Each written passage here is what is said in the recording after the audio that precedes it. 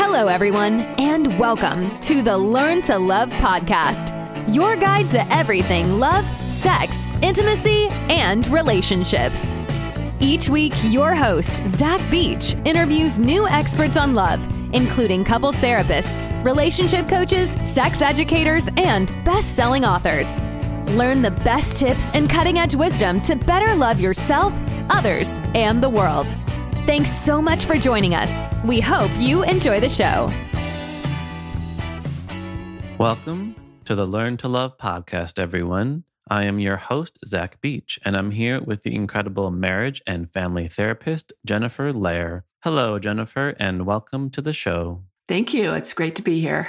Today, we are going to be talking about rebuilding after betrayal. And for those that don't know, Jennifer Lehr is a psychotherapist and blogger who is dedicated to helping people create joyous lives and healthy relationships. She's the creator of WeConsile, a revolutionary do-it-yourself online education application that helps couples improve trust, intimacy, safety, and connection through established relationship science. Jennifer is a regular contributor to many online publications as well as her blogs, sharing her experience and expertise to help people improve their lives and relationship. How are you today, Jennifer? I'm really good today, Zach. Thank you. I'm looking forward to talking to you. And I'm very much looking forward to this conversation.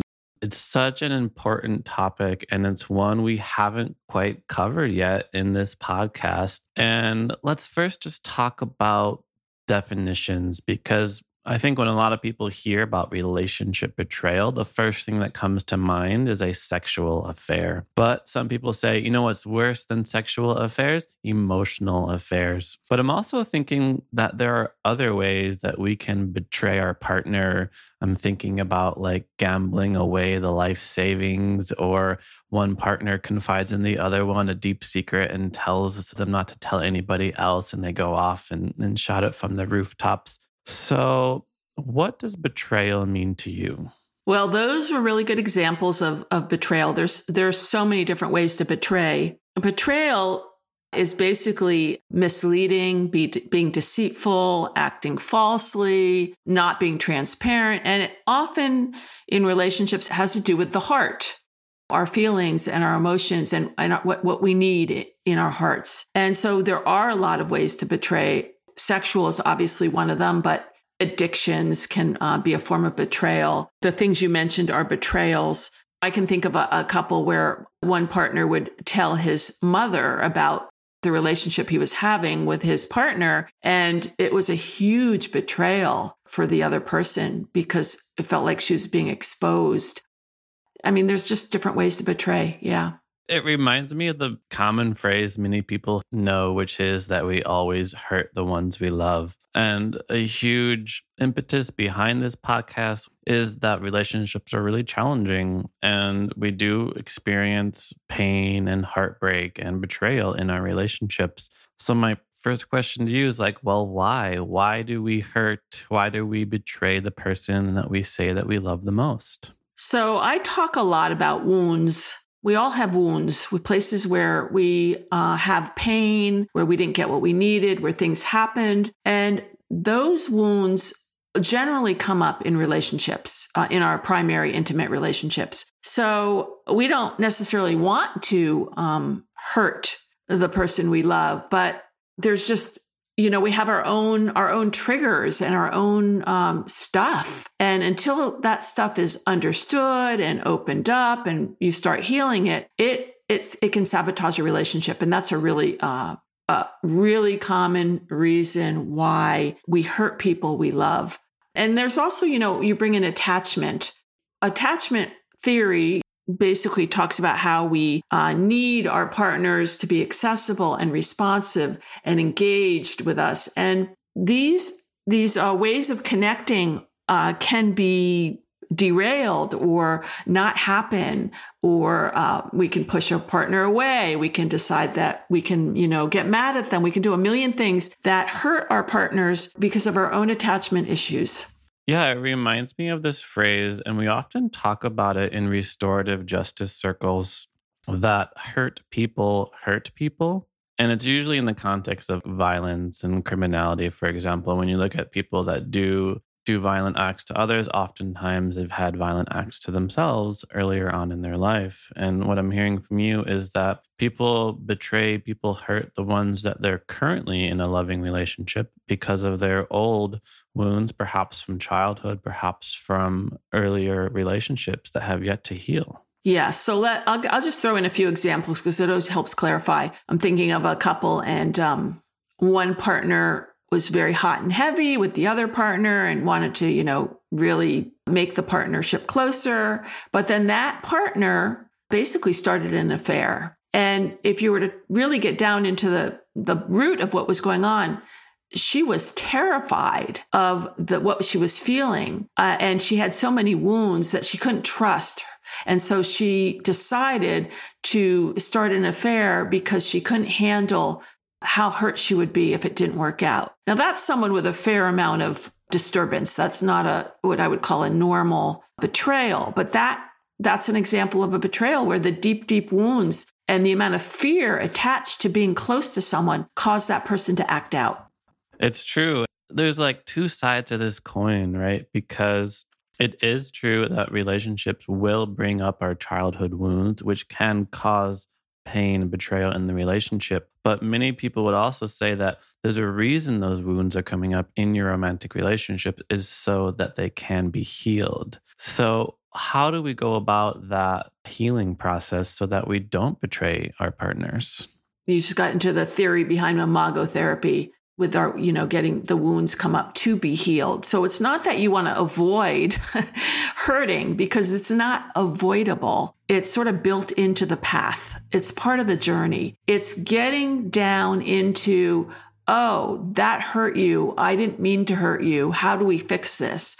Or, what's the part of me that lashed out and why? Or why did I lie to you?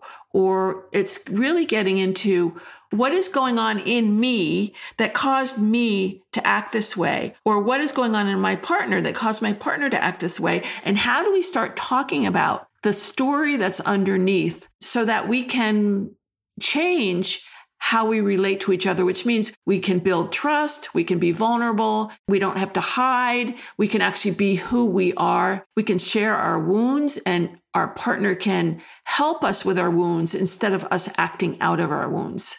I would really love if, say, after a betrayal, both partners were of the mind to be able to talk about those questions of inquiry, to be able to empathize and understand and share about their own emotional experience. But I definitely feel like in the moment, there's anger, there's confusion, there's hurt, there's tears, there's how could you do this to me? There's accusations. So we'll just start with the big one, like an affair, for example. Let's say we've discovered a huge betrayal on behalf of the other partner. What's the first step?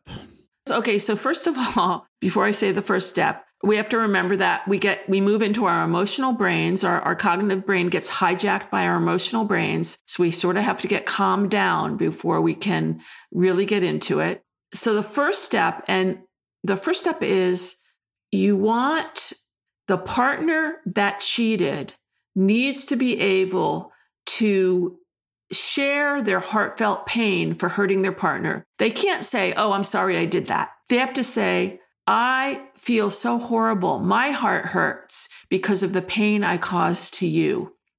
So they have to be able to own, not just own the action and own the pain they caused, but own that pain caused them pain. That's the start. That's the very, very first step. The betrayer will have a betrayee and a betrayer. And often you find defensiveness there first before you can get to that level, because the partner who betrayed feels so guilty and shameful, they don't want to look at it and they get defensive instead of opening their heart. That's such a better statement than what nobody wants to hear, which is, I'm sorry that you are in pain. Right, because that just throws it all right on the person who was hurt. And it's like, well, you're sort of missing something here that we're supposed to be in this together, you know?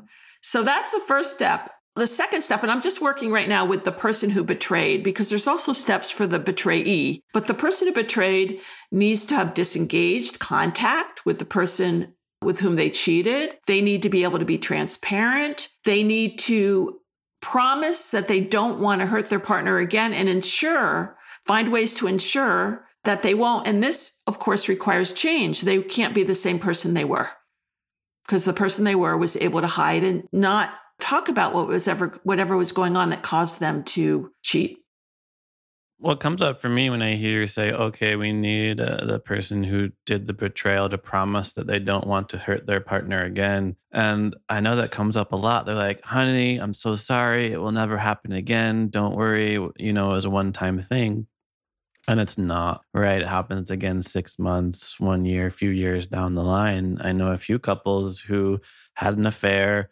Person profusely apologized, said it would never happen again. And then, of course, it happens. So there's almost like two sides of this equation. One is like, how do we rebuild trust? Because once there's that first breakage, it's like, well, I don't know if I can ever trust you again, because you said it before, we got married and you said that you weren't going to have an affair, obviously. And at the same time, how do we feel that the person right now and know the person right now is telling the truth? Right. And so this is really important because, again, we're on a journey and a promise is not good enough, like you say. So the person who betrayed has to be willing to give out their password so the text can be read, the Facebook can be seen. I mean, they have to go, okay, you're my partner. I love you. I'm going to let you into my inner world. I don't have anything to hide. And they also have to start getting to, and this is not right away, this is part of the journey. They have to get to, why did this happen? So did it happen because the betrayer has an addiction, a sexual addiction, say? Or did it happen because the couple wasn't close enough? There was distance, like let's suppose they had a child and it created a separation in the main twosome, or something happened that caused them to pull apart, or one person was there was something in what they needed that wasn't happening, something they weren't talking about. So you have to get into what was going on in that relationship that enabled that betrayal to happen. And it doesn't mean they're both responsible. It may mean that partner number two, the partner who was betrayed, wasn't paying attention to their closeness. It might not mean that. It might mean something entirely different. But that's something that has to be explored, because both partners will be changing. They're both going to have to learn how to be more open, more vulnerable, ask that their needs be met, be accessible, responsive, engaged. It's not this simple, oh, I'm so sorry, I will never do that again. That's that's like the abuser who, you get into domestic abuse where it's a cycle of violence and someone gets hit and then, I'm sorry, we love each other. I'm sorry I did that. But then, they go through the love phase and then the tension builds and then someone gets hit again. You don't want that to happen. You want to get into the root of what happened in this relationship. That's so important that both partners have to commit to being more open and more transparent and to no longer have as many secrets that allowed this betrayal to happen. Right. And I also love your emphasis on the meaning making of the situation. And it reminds me of, in one of Esther Perel's books, she talks about knowing the difference between detective questions and investigative questions. Because when there is betrayal, you're tempted to become like the detective, like, when did this happen? Like, did you orgasm? Were you in our bed? Did you love him more than me? And switch from like the detective trying to figure out all the details, which can be really traumatizing, and become the investigator. We're figuring out like, why did this happen? How did this happen? How long have you been feeling this way?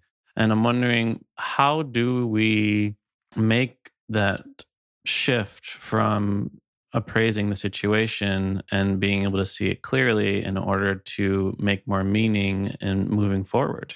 Right. So that's a really good distinction. I think initially the betrayed person needs some of the detective questions answered because they're trying to find ground under their feet. Like, what was this? How could, they're looking for ground. But you're right. They will have to switch to the emotional atmosphere that allowed this to happen.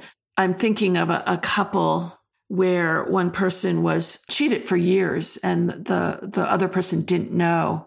And in that particular case, she did need to know some details, and he wasn't able to take any accountability at all. So that was a relationship that went down the tubes. But eventually where she had to look was how she didn't hold him accountable to enough, how she trusted too blindly. Like there were red flags, but she didn't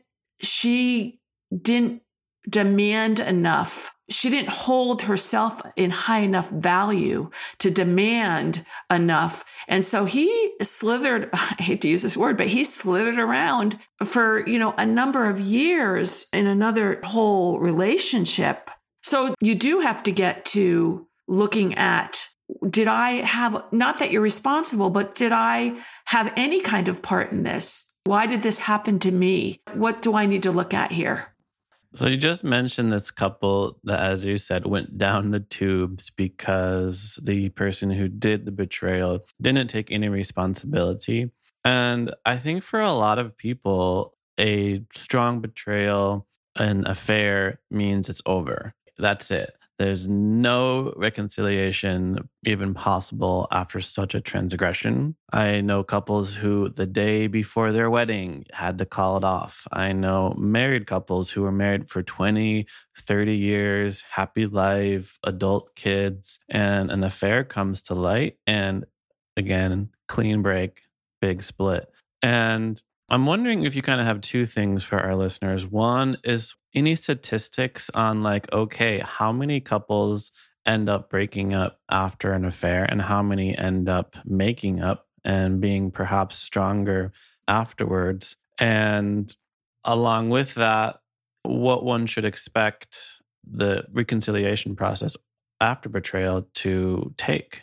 So I don't have the statistics. However, I can tell you that when people cut off like that, it's highly problematic, because if you cut off, you haven't worked through what is possible. What is the possibilities of this relationship? Is it repairable? Can we heal each other? Because if you get through this and heal each other and create a new relationship, that's really wonderful. So, the process is basically going through the steps of deciding, I don't trust this person, but I would like to be able to trust this person. I'm not forgiving this person, but I would like to forgive this person. I would like to understand what happened. I would like to understand where this person got stuck or caught. Is this a pathological problem, or is what's going on here? And I would like to understand more about, me. I think, how do I put this? When you just cut off, you're cutting off part of yourself,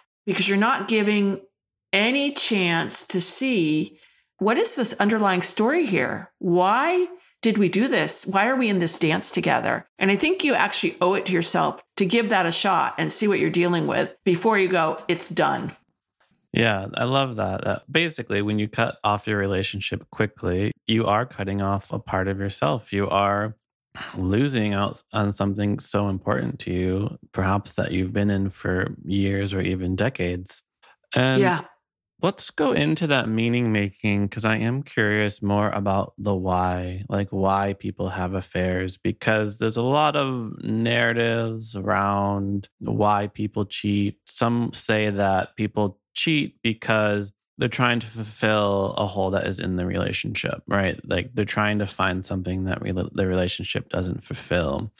And others would say, no, actually, people cheat because they love their relationship and they want to keep it. Because obviously, you could also break up with the person that you're with in order to be with the person that you're having an affair with, right? But you still value the relationship that you have.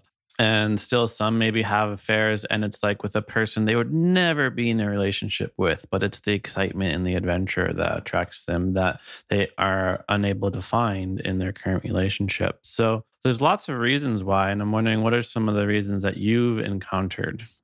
Well, I'd like to talk about your three things first. Those are really good. Sure. So fill a hole in themselves. that would indicate they have a big wounding or an addiction or a fear. That would indicate something that needs to be healed in themselves. And so they go off and try to fill that, but they aren't dealing with what's really going on. They're diverting some of their energy. And so that's a big red flag too. Okay, I'm thinking of a couple where the male partner was a chronic flirter and also had a hidden addiction that his partner didn't know about. And the hole he was trying to fill was really had to do with addiction, had to do with not feeling good enough, had to do with trying to find value, had to do with not feeling as good as his partner, like not as valuable. That was his hole. So he had the affairs that he had, which he did have, did not help him with that. It was putting a Band-Aid over a wound. His work was going to be getting into that wound, his family of origin stuff, his low self-esteem, etc. So that's an example of, he had an affair for that reason, but that was not the affair.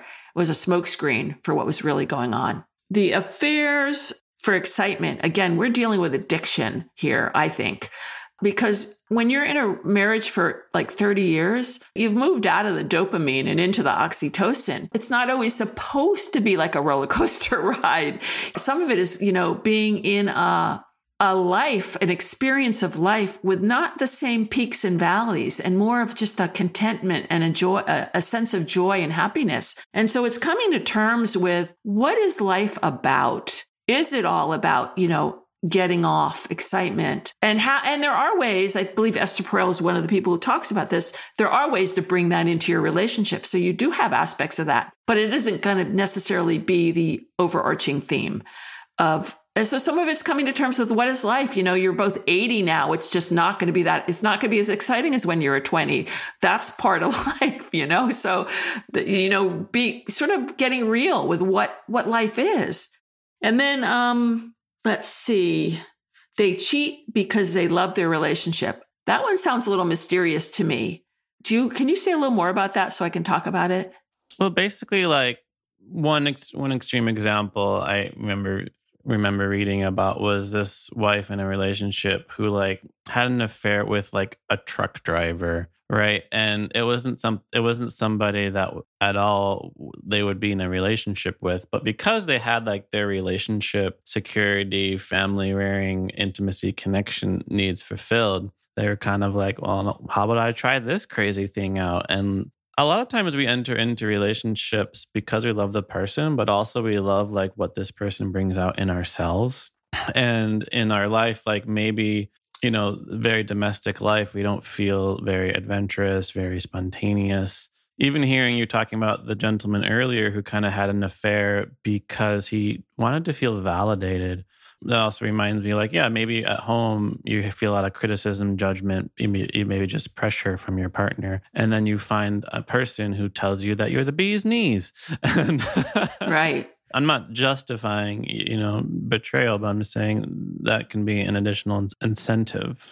Right. So this brings up a couple things. One is, if the purpose of relationship is to heal our wounds and evolve and grow and create trust and vulnerability, if that is the purpose, then you would want to say to your husband, if in this case it was the husband, start a fling with this truck driver. Are you okay with that?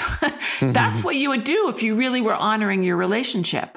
So if you're not doing that, you're being deceitful. And there's also a split there. That's a person living in a split. It's like people who they work to make money and they have another thing they do because they love it. It's a split. And so how do you heal a split where I have the security and I'm taken care of and I feel safe, but I need this excitement? Well, that's fine. It's better if you could try to bring it into one thing, although that's obviously not always possible. But what do you do with the fact that you've got this split, but in order to live out both parts, you aren't being honest? That's where the problem is. Maybe the husband will say, great, I want to go, start something with Julie down the street. So go for it. And then you're okay. You're transparent. But usually in attachment relationships, we need to know that we're important, that we're valued, that our hearts are cared for. And going off and cheating because you love your relationship, that doesn't make any sense to me. It means you love how you fit into your relationship, but you aren't honoring your partner. Yeah, hearing you reminds me how often we lie to other people because we're lying to ourselves at the same time. And we may be being deceitful about an affair with our partner because we haven't acknowledged that we're also being deceitful within ourselves. Right, exactly. That person, that third example would be someone who is deceiving themselves about, well, it's okay because, my partner is happy with me and we have this great relationship, but I need a little extra spice, so it's okay. And if I didn't have it, I'd have to leave this relationship. No, actually, if you didn't have it, you'd get into couples therapy and just start talking about what was going on and you'd see if you could figure it out. Mm-hmm. So yeah, I get a little, little activated here. Well, I was literally just thinking about the activation around it. And I'm wondering what your insight is on the person who was betrayed and their desire for retribution. So, for example, they're like, well, if you had an affair, then I should be able to have one too. There is this desire to make things equal, and it's a justified emotion, but it no way is a solution. But the thing about betrayal is it's so one-sided, right? It's clearly that one person has transgressed and the other one has been trying their best, let's say, in the relationship. So what's the equalizing action? Well, first let's look at this, the response of, well, I should have an affair too. So what motivation is that coming out of? Do you really want an affair? Are you trying to punish your partner? Often that would come out of, I want to punish you so you can feel what I felt. You got to get down into what is the motivation for that, because none of the surface stuff is that useful. We have to go, why is this happening? What does it relate to in that person's psyche or soul? There isn't an equalizing action. In other words, you hit me, so I'm going to hit you back. That could be an equalizing action. There's also, you hit me, I turn the other cheek. I mean, there's many ways to respond. But the equalizing action would be, you betrayed me. Now we're going to work this through and get to the bottom of this. And we're both going to turn into different people so that I can trust you and you don't want to do this to me. And you can find more connection with me and honor me the way I deserve to be honored. That's ultimately the equalizing action. I feel like meaning and knowing the motivations behind one's actions is sort of the precursor to building that trust. You have to find out what's going on. Absolutely. Why is the person who cheated, why are they struggling in their relationship? What is hard for them? You have to get down into that, because who are they in a relationship? Are they someone who's just, have a serious addiction that they don't, they just are caught? Is it someone who's terrified? Is it someone who can't be vulnerable? And so they don't know how to build the depth in the relationship they have. There's always so much to look at in terms of, why did this happen and what needs to be healed? I'm wondering if you could tell us about the timeline almost, because this sounds like a very challenging process in getting to the bottom of how it happened, why it happened, and then rebuilding that trust. And I can still imagine partners who are able to move on beyond the transgression, but a few years come down the line and one person still feels bitterness, one person still has intrusive thoughts about them being with somebody else, struggles around being intimate with this person because they think about the other person. And we all know the 5 stages of grief, for example, and I'm curious if there is stages of getting over betrayal and how long it might take to get over such transgressions. So I think the timeline has everything to do with who the two people are and how they respond to the repairing. So let's suppose the person who betrayed is defensive. That's going to slow the timeline down a lot, because there isn't any healing with a defensive person. And it may actually cause the partnership to dissolve. Or let's suppose the person who was cheated on wants to punish instead of wants to allow their partner to build trust with them. That is going to slow the timeline down. So the timeline has to do with, are the two people really willing to look at themselves, to open into empathy, to open into wanting to rebuild trust, wanting to forgive? There may be intrusive memories that come up periodically, and that person may need reassurance over and over and over again. That doesn't destroy the rebuilding process. The rebuilding process has to do with the creating trust, and I am there for you, and you are the most important person to me, and I'm going to honor that over and over and over and over again. And that is what rebuilds trust. Now, if the person who was betrayed on is so wounded previous to the infidelity, like they just have a wound that is, maybe it's pre-verbal, maybe who knows what happened to them. It's going to slow it down. But so there is no timeline. But it really, really depends on the two people being able to open their hearts to each other in a big way. Absolutely. Just the idea of having a growth-oriented mindset has come up a lot on the podcast, and how important it is for both partners to be committed to their own growth, to their mutual growth of the relationship, which of course requires looking within and acknowledging the wounds we have, the tempers we have, the challenges that we have in building and maintaining intimacy. And you've mentioned attachment theory before, and you just mentioned how some of these wounds are like pre-verbal. Before we even learn to talk, a lot of our attachment patterns are set. And I know a lot of people, because of their attachment patterns, they enter into the same relationship again and again and again. And I can imagine that there are some people out there who find themselves again with a partner who has cheated on them. And they're like, the lowest common denominator is me here. So I can imagine a child, they grew up with their primary caregivers and one of them was a cheater. And suddenly they have these unconscious patternings that they aren't even aware of.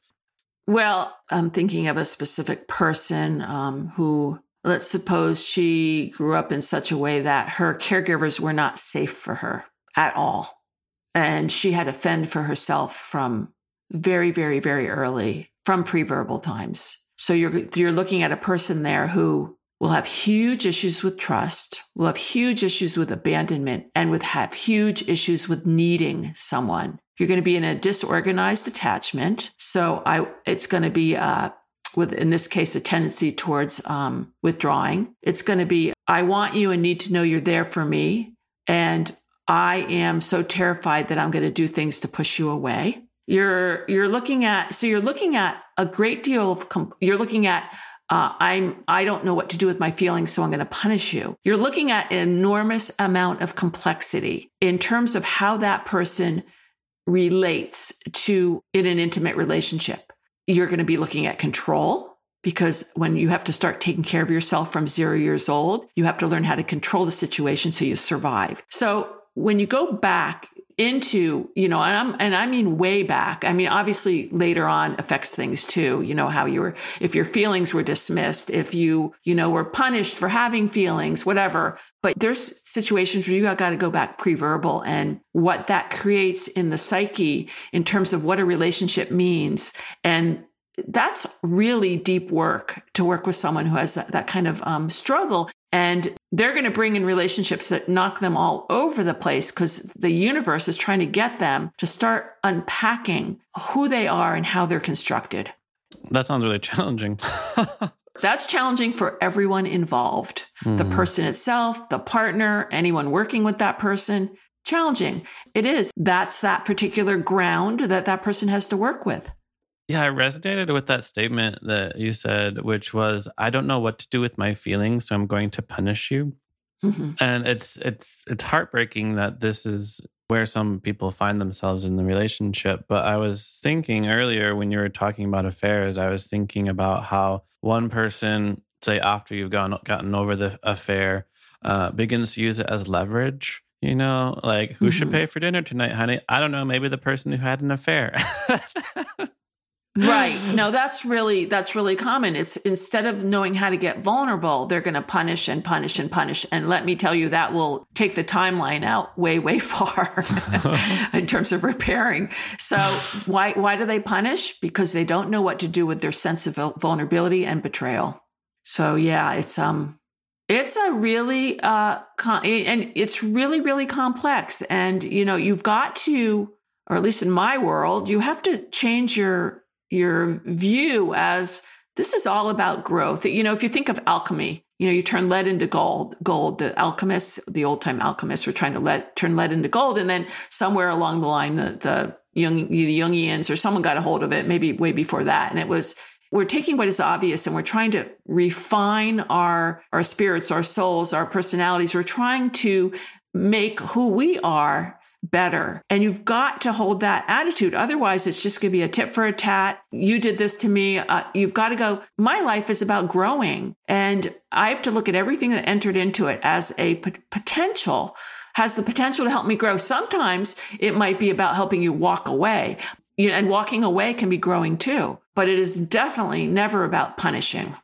Yeah, just hearing you, I really feel like a whole lot of the process is acknowledging what is real, what you're experiencing, the wounds that are coming up, the pain, the desire for retribution, acknowledging all of that, and then simultaneously committing to growing and committing to creating meaning in the relationship and being vulnerable and being empathetic with each other.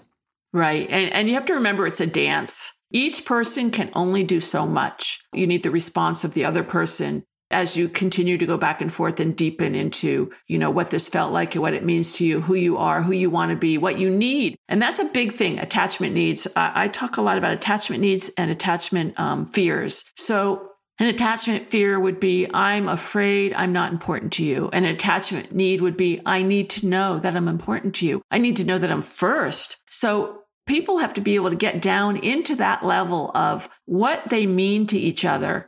Because without doing that, you're not deep enough to create the binding and the weaving together of two lives where each person is integral to the other person's life.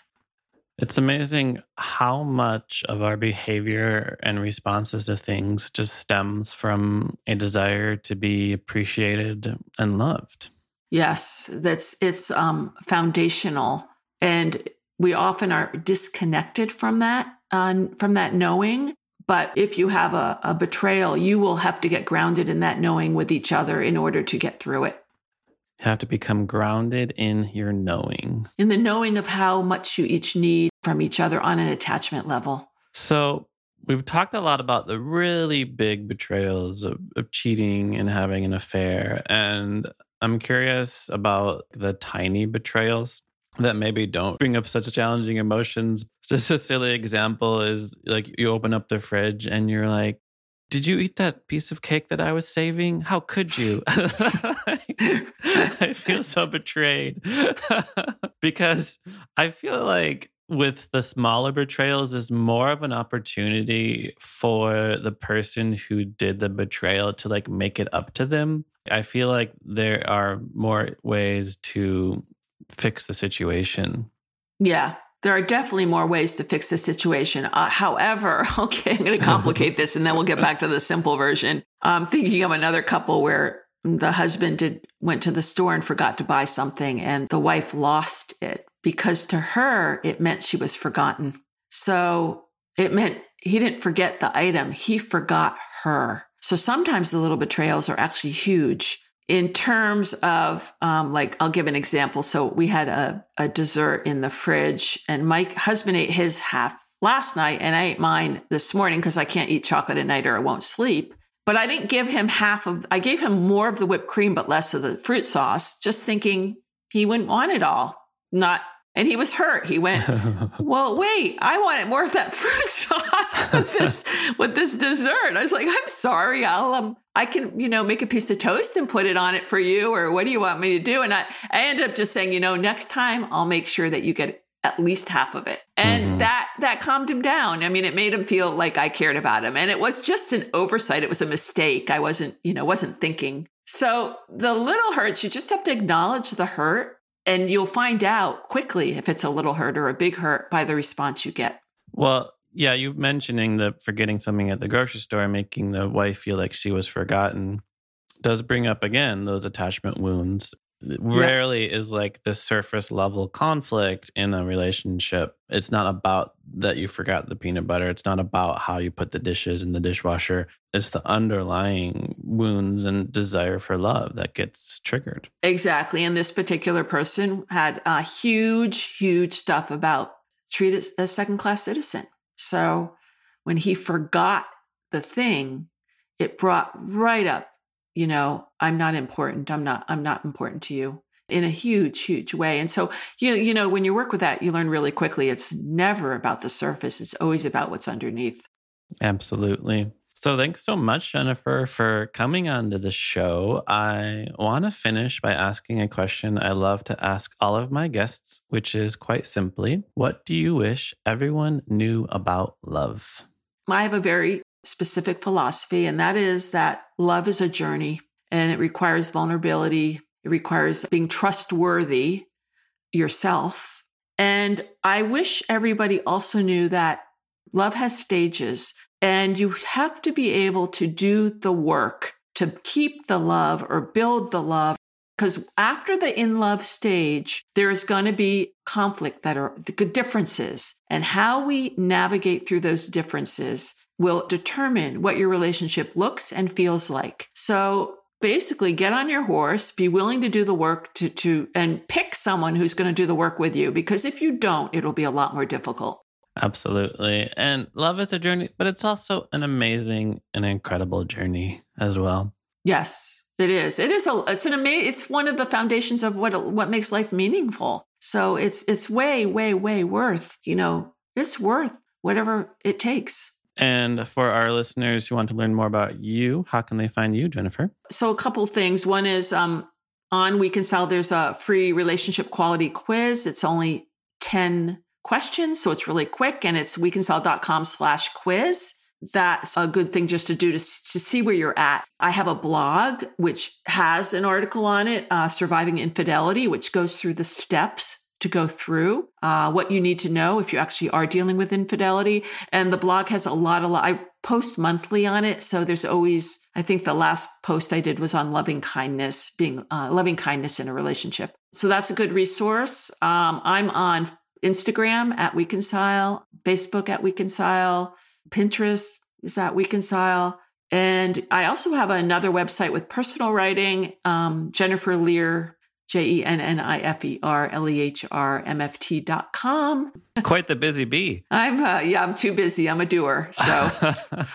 Well, thank you so much, Jennifer, for taking time out of your busy schedule for coming on to the show. And thank you, listeners, for listening to the show. We hope you recognize that we all have our childhood wounds and patterns that don't serve us. And many of these patterns cause us to create betrayal, hurt, pain in our relationships. But there's hope. There's silver lining. This is the opportunity for growth. And remember to heal from betrayal by committing to transparency, being open with each other, committing to empathy, feeling for each other. If you were the one that was the person who betrayed, you can feel a sense of empathy because of the pain that you caused your partner. And don't forget the why and the how, create meaning about what happened, and commit to growth and vulnerability.